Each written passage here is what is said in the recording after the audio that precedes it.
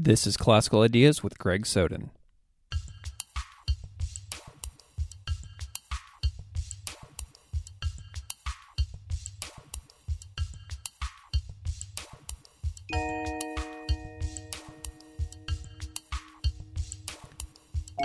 Welcome to Classical Ideas. This is Greg Soden. I've been a teacher for a long time, and I've met and known a lot of teachers all over the world. In my experience, teachers are dedicated, hardworking, constantly pushing themselves to learn new skills and information in order to remain relevant in their classrooms, and they generally inspire me to be a lifelong learner myself.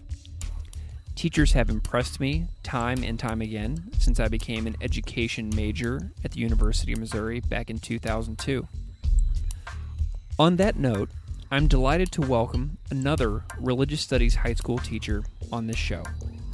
The education and teaching episodes of this show are a recurring subplot because teaching has been the work of my life. So far, my episodes specifically about teaching about religion and religious studies are past guests George Frizzell, Eric Lancaster, Dr. Rabia Gregory, Dr. Charles Haynes, Linda K. Wertheimer, Mr. Ben Marcus, and Mr. John Camardella. Today I'm pleased to add George Coe, religious studies, current events, and world history teacher in Fairfax County, Virginia, to that list. He runs a popular blog with teaching resources at worldhistoryeducatorsblog.blogspot.com.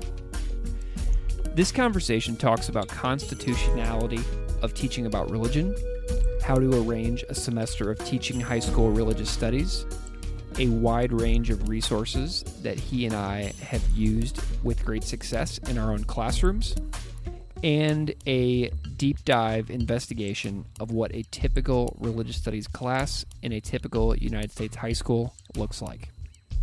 This is a snapshot of a hardworking teacher doing great work for teenagers in the United States. I had a similar conversation like this with John Camardella in episode 68, so if you missed that one, you can go and find that as well, especially if you are an aspiring religious studies high school teacher.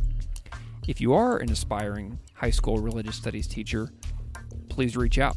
I'm happy to share resources with any of you at any time. Lastly, some of George's past students have liked some of my posts about this episode on Twitter recently.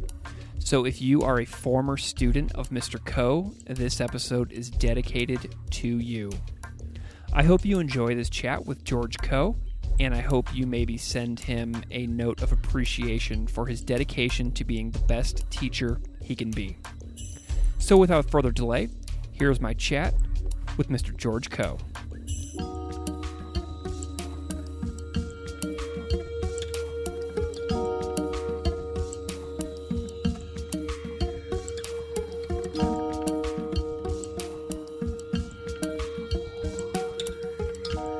George Coe, thank you so much for coming on Classical Ideas. Thank you for having me on the show. So I'm excited to talk about teaching with you today in religious studies, and can you just spend a moment and introduce yourself to the audience however you see fit? Yes.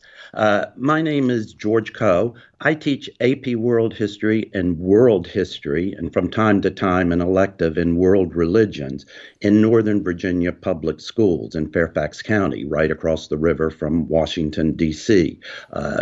Fairfax County is one of the largest school systems in the country, and my school, West Potomac, has about 2,700 students and is a very diverse school.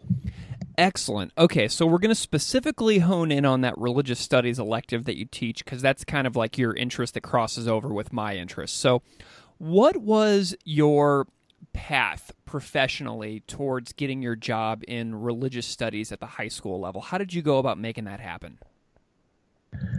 Well, Greg, my path is was probably very different from most people. I started teaching religion as an elective about 8 or 9 years ago. Some of my AP World 10th grade students asked if I would teach an elective that they could take in 11th or 12th grade.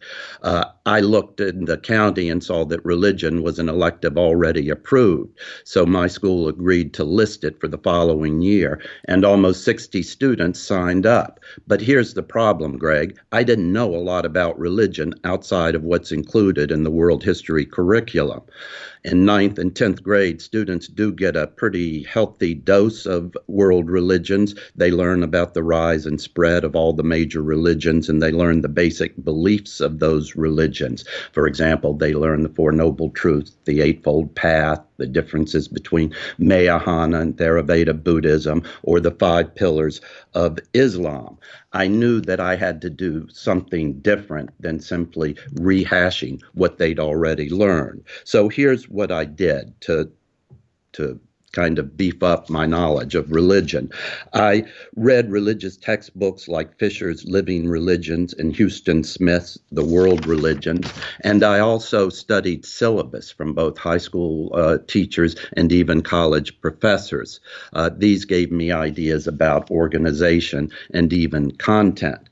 I was also lucky because that summer, the Hickey Center for Interfaith and Dialogue at Natherest College in Rochester, New York, was offering a week-long certificate program. The Hickey Center had done professional development in Fairfax before, so we were on their mailing list. Their program would run a week, and I got my school to pay for a flight for me to go to Rochester and participate in the program.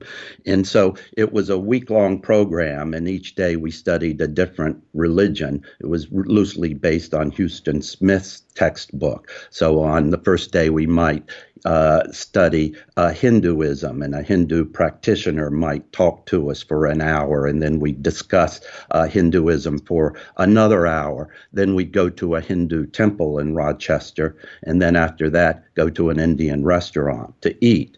The next day, Zen Buddhist might come and talk to us and teach us how to meditate. The highlight of the program was Friday prayers at the mosque in Rochester. The leader of the program was a retired imam, so he got us into the mosque for a good part of the day, and we saw pretty much everything that goes on from ablution, and we were allowed to sit upstairs during the prayers. So that's the untraditional way I got into teaching world religions. Excellent. What's really funny is you mentioned the Hickey Center. I live in Buffalo, which is 40 minutes from Rochester, so I may have to go and see what's available at the Hickey Center myself, because that sounds like something that I could do maybe this summer. That would be really cool. Did you like that experience? It was a terrific experience, and I'm so glad I did it. I think it was one of the best professional developments I've ever done. Okay, so you have an elective class that you set up that was in huge demand in your school, and obviously you undertook the role of a student as well to be as well prepared for that class as you can. So now, fast forward 9 years, and you've done the class, I presume, for the last 9 years. So can you take me through like a tour of your course in high school religious studies? Like, how do you order your units? How much time do you have? Just kind of tell me like the basic structure of how you go through the class. Okay, so I try to concentrate more on how religions are lived rather than spending a lot of time on doctrine and text. Those are important and we cover them, but I think it's more important that kids try to understand and appreciate how religion is lived and practiced today. So consequently, you'll see 4 elements that sort of define the way I teach a religion. These 4 elements include visits to local mosque. We're right across the river from Washington, so there is a great diversity of religious sites in the metropolitan area, so it's very easy to take field trips. We also have discussions through an organization called Generation Global. Generation Global was started by Prime Minister Tony Blair about 15 years ago to put students together online through a platform similar to Skype. They provide a moderator and they provide a topic. So in the past, my students have talked to students in Indonesia, Ukraine, England. So we try to do those conferences at least once a month. So field trips to see different houses of worship, participation in Generation Global. I also try to introduce students to film that helps them understand how religions are practiced today. There are any number of films good for the classroom. Sita Sings the Blues is a reinterpretation of the Hindu Ramayana epic poem. So film provides another opportunity to show students how religions are lived. And finally, at least weekly, I try to have discussions with my students about current issues that involve religion. Some of these include discussion of court cases. For example, last year, a landmark case was decided at the Supreme Court that involved the wedding cake baker in Denver, Colorado, who refused to bake a cake for a gay couple. We read about that case in class and discussed it in class, but there are also literally scores of other issues that involve both courts and lower courts that we try to discuss from time to time. So that's sort of the framework behind the way I teach religion. Cool. I love that you use Sita Sings the Blues. I was so fortunate to have a class that was 85 minutes long. And coincidentally, Sita Sings the Blues is about 80 minutes long. So what I would do is I would bring in like my popcorn machine, and students would bring in all kinds of snacks, and we would set up like a big snack buffet on my countertop. And then they would load up on food, and then we would just have a film day. After we read the Ramayana, we would then watch it, and then we would discuss it the very next day after seeing the film. So it was like the coolest film ever. But Nina Paley, of the creator of Sita Sings the Blues, I just love her work. So I'm super excited to hear that you and I had that in common.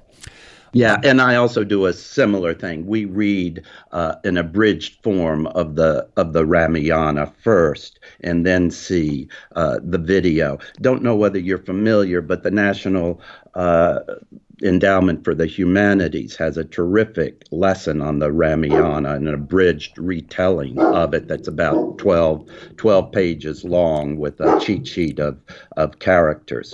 Nice. We have a class set of the graphic novel version as well from the Indian graphic novel company Amar Chitrakata. And they have a Valmiki's Ramayana graphic novel that is absolutely stunning, and I can share a version of that with you as well if you've never seen their work. Have you ever seen Amar Chitrakata? No, but I would love to see it. Yeah, graphic novels are terrific. And, yeah, and if you could share that would be great. There are so many too from this company. They do the stories of Shiva, the Ramayana, the Bhagavad Gita, and there's all kinds of great stuff. So I'll share that with you offline as well because they are incredible. What religions does your course specifically cover? Okay, so I cover essentially Eastern religions in the fall: Hinduism, Buddhism, Sikhism, Confucianism, Shintoism, Taoism, and then the Abrahamic religions in the spring. But I also do probably 3 introductory modules before we start the sort of tour of the world religions. The first is a short module in which we define religion, look at some of the scholars that are important in the study of religion, like Bella, Otto I think it's Otto Bella and Durkheim and a few others. We look at origin myths around the world and compare them, and we look at the role of mythology in religion. So that's one short introductory unit. A second unit is based on methodology, and I adapt the methodology that comes from Dr. Diane Moore. She's a professor at Harvard Divinity School and has recently worked with the National Council of Social Studies to develop standards for teaching religion in public schools. She also piloted an online course about religious literacy and sacred text. She offers 3 assumptions for studying religion.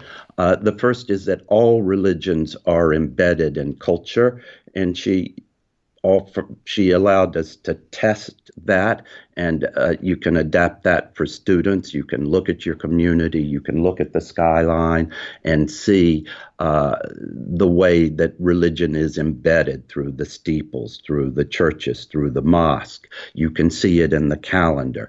The second way, or second assumption that Moore offers, is that religions are internally diverse. We tested that in the online class. We saw a 10-minute clip of Islam in Turkey, and then another 10-minute clip of Islam in Indonesia. And so we were able to see the different ways in which Islam was practiced in those 2 locations. And finally, she argues that all religions change over time, that no religion is static.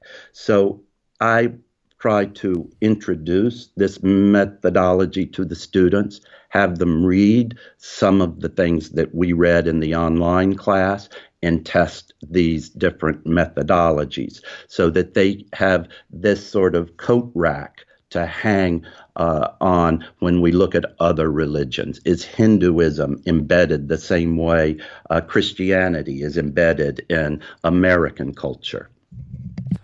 I think that the internal diversity within religions is like the biggest thing that my students would walk away with as well. And I would argue that it's one of the most important things that you can instill in young people too. Have you found that to be one of the biggest things that students take away from your classes, internal diversity?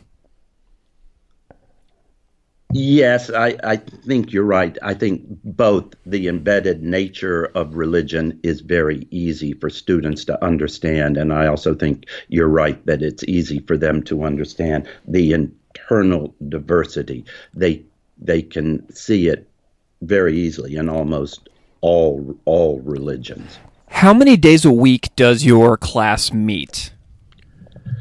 So we meet every other day for 90 minutes. For most of the years, I taught religion as a year-long course. Last year, we offered it as a semester course, and I taught religion in the fall and current events in the spring. I ended up going over a little bit into the spring because it was difficult to push everything in religion into one semester. So are you going to keep it in that structure of one semester of religion and one semester of current events? Like, how have you found that shift? Have you found it to be okay?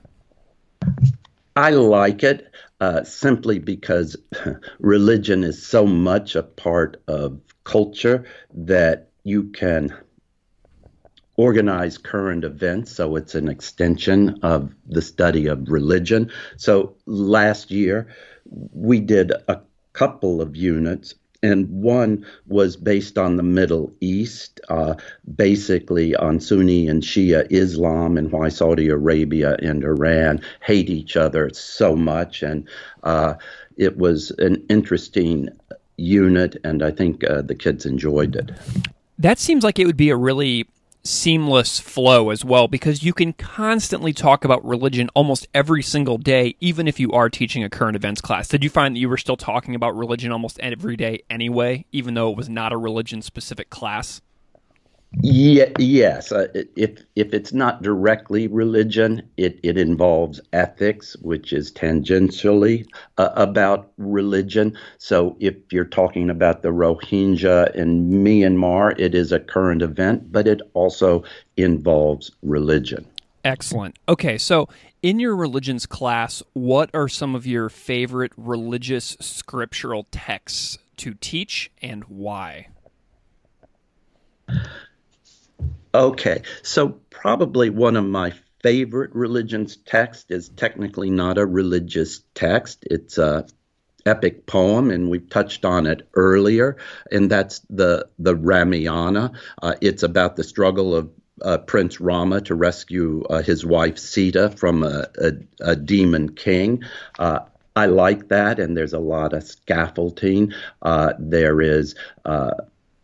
There are a number of abridged versions that are fairly easy for students to read. And in the future, I'll add the graphic novel that you mentioned that I think will also help students to understand this complicated text, but a text that seemingly most Hindus know.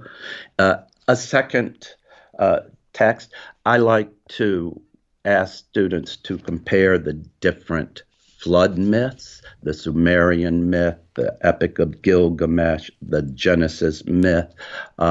There's also a terrific website called Talk Origin that has flood myths from all around the world. So I think it's interesting for kids to compare those different myths and what similarities they have.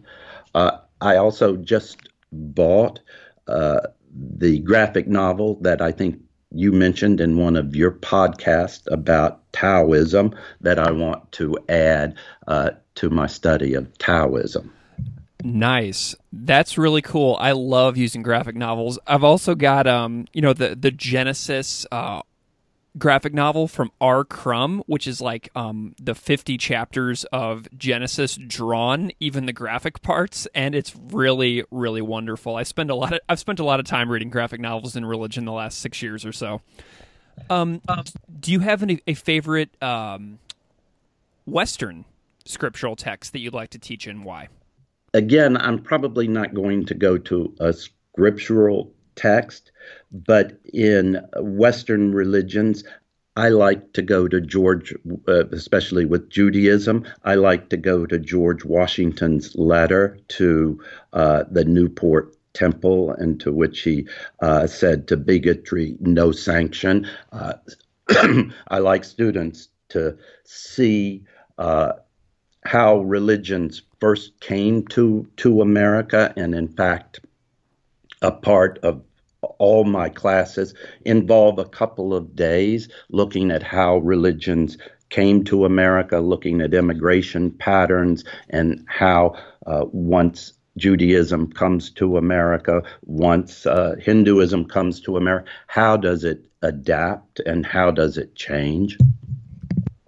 Excellent. So, whenever you're teaching some of these challenging texts, what kinds of teaching decisions and strategies do you have for getting your students through reading challenging texts? Like, what do you do in the room to make sure that people get this text in and are able to digest it and process it and make their own decisions about what they think about it? Like, what are you as the teacher doing to make sure that they're successful in their reading? I think probably the biggest challenge with some of these texts, especially in the Gita or the Tao, is offering scaffolding reading instructions and discussion that helps them to understand what they're reading. Excellent. Do you have any particular favorite strategies for scaffolding? Like, what do you do before reading something like Tao Te Ching or Gita that will help the students to feel ready to tackle some of these hard things? That's a challenging question, and I'm not quite sure how to answer it. I do show some clips that often summarize a text. In fact, Annenberg Learner has a number of short videos that are readings, essentially, of some of the text. They're almost dramatic readings that the kids seem to enjoy and allow the kids to examine a text through a dramatic reading that helps them. That is exactly the video series that I use whenever I teach Gilgamesh and the Bhagavad Gita. The Gita is particularly good. The video of the Gita introduction is so good. I always stop it about 5 minutes, though, before the end, because the last 5 minutes give away all the spoilers. And so the students aren't as interested in reading the text if I show them those last 5 minutes. But yeah, those Annenberg Learner videos are absolutely amazing, and I would recommend them to any teacher out there listening who wants to talk about introducing a text. That's so good. I'm glad you do those. Yeah, I love especially those two. I've shown both Gilgamesh and the Gita. They're just terrific videos and make a dramatic reading very engaging. Yeah. Okay, so last year you wrote an article for PBS, and the article is called Teaching Students to Appreciate a World of Religions and Resist Intolerance. And in the article, you wrote, quote, "Site visits, films, and even literature can help students appreciate." So I want you to tell me a little bit more about some of the experiences that you've had chaperoning students to religious sites, because I know not every religious studies teacher does field trips or has guest speakers. So how do you go about planning your trips? What advice would you give to teachers who are nervous about like the constitutionality of visiting houses of worship and things like that? Like, how do you go about making people feel comfortable to do these things so that they don't feel like you're infringing upon their rights as well? So each year we do, or try to do, at least 2 field trips. One to local houses of worship, and one usually to the Newseum Religion Freedom Center. And then sometimes we go to a gallery. In the last couple of years, there have been some interesting exhibits. We saw the Art of the Quran, which was at the Freer Gallery 2 years ago. 4 or 5 years ago, there was an interesting exhibit at the National Women's Museum about the many faces of Mary. So those also offer opportunities for students. Field trips are somewhat challenging in 2 ways. One is bureaucratically. They're a pain in the neck to organize. You have to fill out, in a public school, a lot of forms. You have to get permission slips. You have to find a bus. You have to pay for the bus. You have to get signatures from the chairman, from the assistant principal, from the principal. You have to collect money from the students because the trips are not free. If students can opt out, they don't have to, the trips are not mandatory, though I usually schedule the trips on the day that I have religion class. But always I have 2 or 3 students who can't go, mainly because they've got a test in another class. If that's the case, I just write them a pass and they go to the library during the class. In most instances, we get directions from the house of worship on how students should dress. If we go to a Hindu temple, they remind us that students have to take off their shoes. If we go to a mosque, they remind us that students need to, and especially women, need to wear long pants and shirts that cover their arms, and understand that they will have to wear something over their head. If we go to a Sikh temple, they know in advance that they will have to take off their shoes and put on a head covering. So that's the bureaucratic part of a field trip. A number of teachers have put together reflections for students to complete after a field trip. I do those sometimes, but not all of the time. Have any parents gone on the field trips with you just out of sheer curiosity or because they were concerned about anything? No, that has not happened. When I needed more than one chaperone, I've been able to get another teacher to come along. Nice. Okay, so also in the article, you mentioned that you teach about the two religion clauses of the First Amendment. And this is so cool, and I'm really glad you brought up the Religious Freedom Center because I've had two employees of the Religious Freedom Center, Charles Haynes and Ben Marcus, both on this show. Can you tell me a little bit about your trip to the Religious Freedom Center as well? Because those two gentlemen have been very, very generous with me in supporting this show and being guests on this show, and I'm just curious about what your experience was like at their center. So I love the Religious Freedom Center. Kristen Looney, who was a director there, used to work with Generation Global, so I got to know her before she moved to the Museum Freedom Center.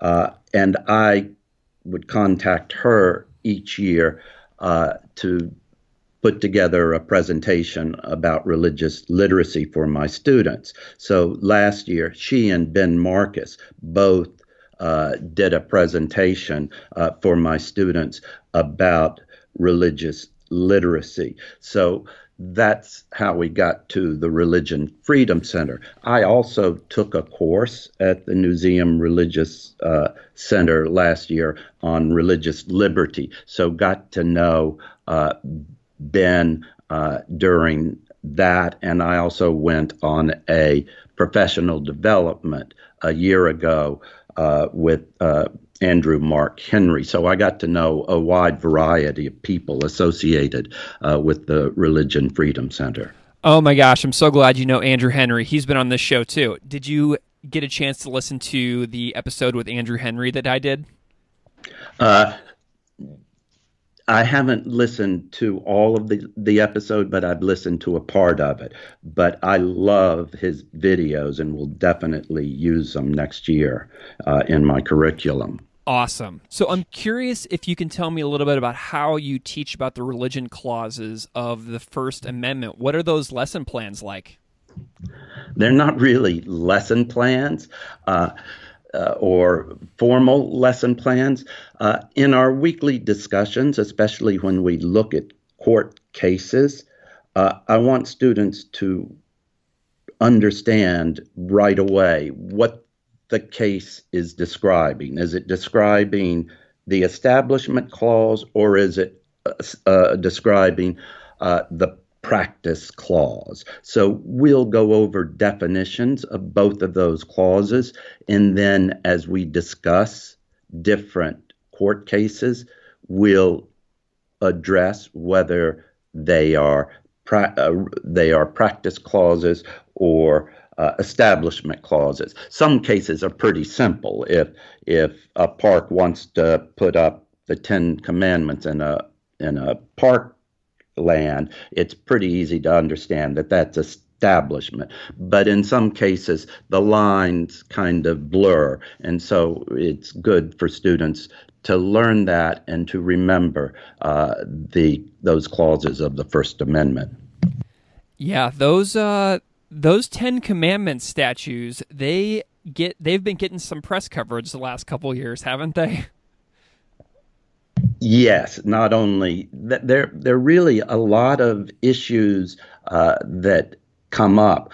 One of the more interesting ones, I think, was 3 or 4 years ago that involved Abercrombie and Fitch, when a young Muslim woman applied for a job promoting the brand on television and was turned down for the job. She sued. It went to the courts, and the courts sided with her. Oh, wow. Yeah, I know that you wrote about that, those court cases as well, a little bit in your articles. So you and you've read the book Faith Ed by Linda K. Wertheimer, haven't you? I've read part of it, not all of it. Awesome. I love that book. And Linda's been on this show, and she's absolutely wonderful and doing great things for religious literacy in schools as well in her journalism. And in that book, she discusses some of the impact, both good and bad, of having guest speakers in the classroom talking about religious practice. And I know that at the Hickey Center, you said one of your favorite things was the guest speakers that would come in and speak to you about their practice. But guest speakers in the classroom in public schools is something that I found to be remarkably inconsistent. Like not all religious studies teachers do it because of how they run their classroom. And I know that you read about some of those issues that Linda wrote about in Faith Ed. Have you ever dabbled with having guest speakers come and talk to your students over the years about their religious practices? Yes, and you're exactly right. There is good and bad, and I'm not a big fan of inviting guest speakers. 3 or 4 years ago, I called the Interfaith Council in Washington, D.C., and asked if they knew of a Buddhist practitioner who would be willing to talk to students in high school. So they sent us a pretty elderly man who pretty much just lectured the whole time. And so I decided this was not a great thing to do. But then I had another teacher who teaches mindfulness in public schools come and do a terrific and engaging lesson about mindful meditation. But beyond that, I've not experimented much with guest speakers. I think it's hard to vet the speakers. So that's the biggest difficulty. It definitely is. And you really have to be diligent about talking to your guest speakers in advance about like what is going to happen. One of the things that I really, really enjoyed, and I can tell you about this briefly so that maybe you can consider this if you want to experiment. But one of the things that I would do is I would have the classes study a religion for maybe 5 or 6 days. And every time they have a question, I would have them add their question to a live Google Doc that everybody in the classroom had access to, so that by the end of 5 or 6 classes, we would have sometimes in the area of 90 or 100 questions documented on this sheet. And then what I would do is I would go through and I would categorize all the questions thematically and put all similar questions together, delete repetitive questions, and then the guest speakers were all friends of mine, so I would send them these lists of questions a couple days in advance of them coming to class, and then when they would come in, they would introduce themselves for like 30 seconds, and then the students would just basically interview them like they were in a White House press briefing or something like that, so that the students would basically just pepper this person with questions for about 75 minutes. And it was always really interesting because the students ran the class. I didn't say anything usually, and it was a pretty interesting structure and way to have guest speakers because the kids were running it, and I always really had a good time. So if you're ever curious about that, I'd be happy to share some samples with you of the questions that the students wrote. Terrific. That's a great way to do it. Another venue I thought about but haven't done is to use Skype with guest speakers, mainly authors and others who are reasonably accessible and can do it through Skype. Yeah. Do you just have one section of your class? Yes, I'm not teaching religion at all this year, but it seems to be that in the only year I've had more than one class was the first year, and ever since then it's run one class a year. part of it is competing with so many other electives, Yeah. especially in social studies. There are even AP electives like psychology and human geo that it's hard to get a lot of students who want to take religion. Yeah, one of the things that I always found really difficult whenever I had Skype guests is that if I had more than one section, I would have to schedule the Skype call for two different time slots. So this person would do the call, and then they would have to go away and wait for an hour or two, and then Skype back in. So having more than one section with guest speakers is always sort of a logistical nightmare. Whenever I had more than one class at a time, you know what I mean? Yes, not only in Skype, but with Generation Global. Those we book those conferences through GMT time, and often, many times, I can organize them so they roughly fall during the class period, but very often I can't, and I might have to organize it at the beginning of the day. So it becomes an in-school field trip for many students, and then many students can't come because they've got tests. So that kind of scheduling gets to be very difficult. So I'm curious. So in many schools, teachers will plan in teams called PLCs, professional learning communities. And you are obviously the only person teaching religious studies at your school. So there's really no opportunity to collaborate with other teachers that much in your content. Have you ever collaborated with other teachers in different schools or in different states? How do you grow from year to year and collaborate with your peers? So you're right. I'm the only one teaching religion in my school. From time to time, I do consult with other teachers that I've found through Twitter. For example, Seth Brady, who is a religion teacher in Illinois, has a neat website, and on his website, he showed his students making a mandala using push pins, and the mandala was organized based on the school and not on a religious Buddhist symbol. And it looked really cool. So I texted him if he had directions on how to do it and how many push pins would I have to buy if I wanted to do something like this. And he responded. So Twitter sometimes offers venues for PLCs that have been helpful. Nice. Okay, so let's kind of back up to the world in general. Have you ever had people just that you're friends with or who are adults or who are parents of your students that have gotten in touch with you about wanting to know more generally about religion? What would you recommend people read if they want to just know more? What are some of your favorite books that are your go-tos for just learning more about religion? I don't get parents asking many questions at all. Some are grateful that the course is being offered. But if I get questions, there are probably several books that I would recommend.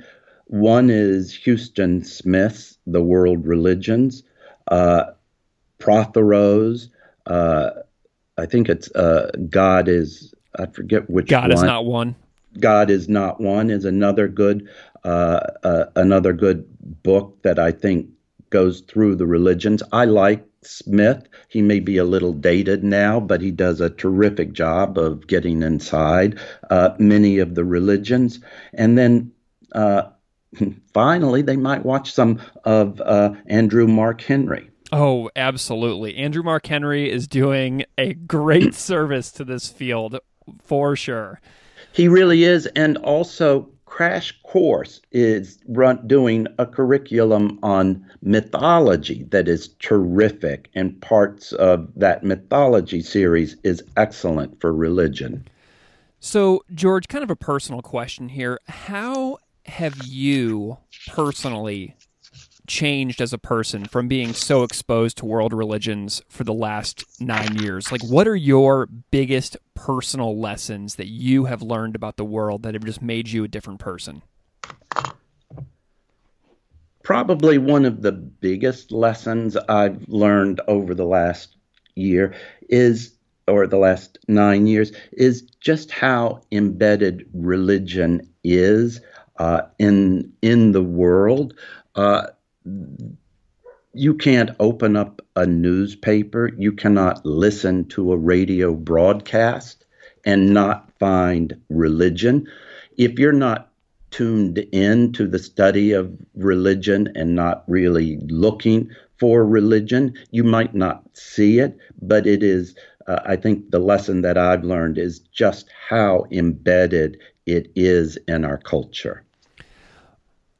What kind of goals do you have for your course in the future? The biggest goal, I think, is to increase my use of graphic novels that you've mentioned. I think that will help, especially with the study of some hard text. So I want to introduce graphic novels. I also want to experiment with Skype and guest speakers.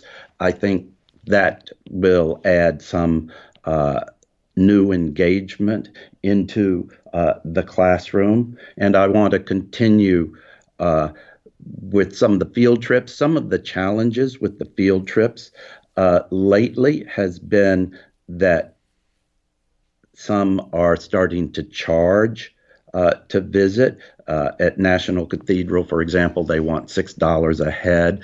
The Turkish mosque in Lanham, Maryland wanted a $50 contribution and has now simply stopped doing tours. So it's getting harder and more challenging to do some of these field trips. And so I want to figure out how to get around that.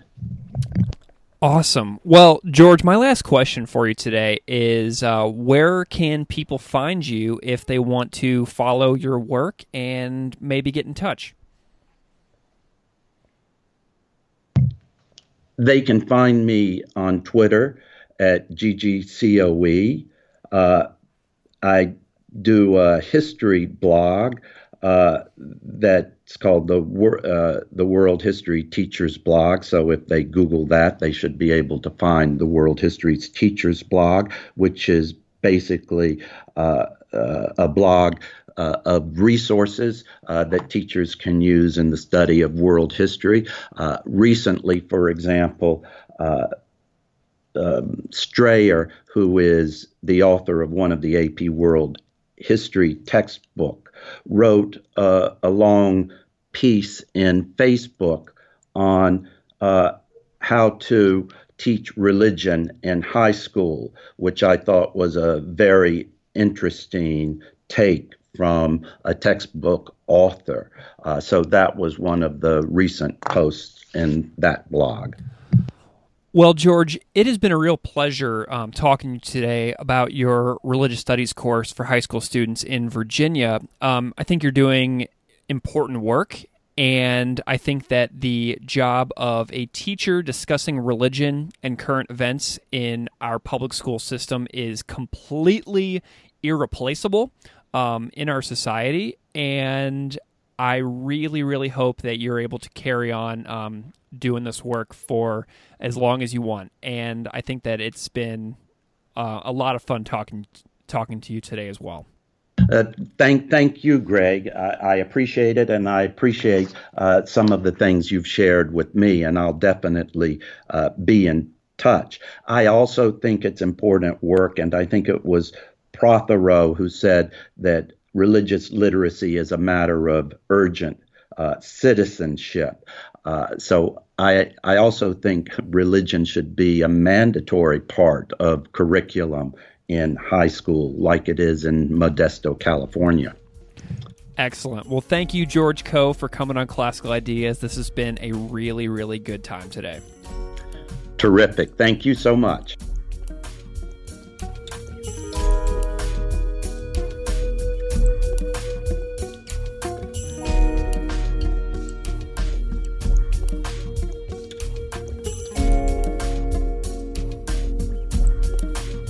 Classical Ideas is produced by me, Greg Soden. Music on Classical Ideas is composed and performed by Derek Strybig. You can find his music at www.wearewarmmusic.com. If you like this show, please rate it on iTunes, Stitcher, or wherever you get your podcasts. You can email me at classicalideas@outlook.com or find me on Patreon at patreon.com/classicalideaspodcast. Thanks so much for listening.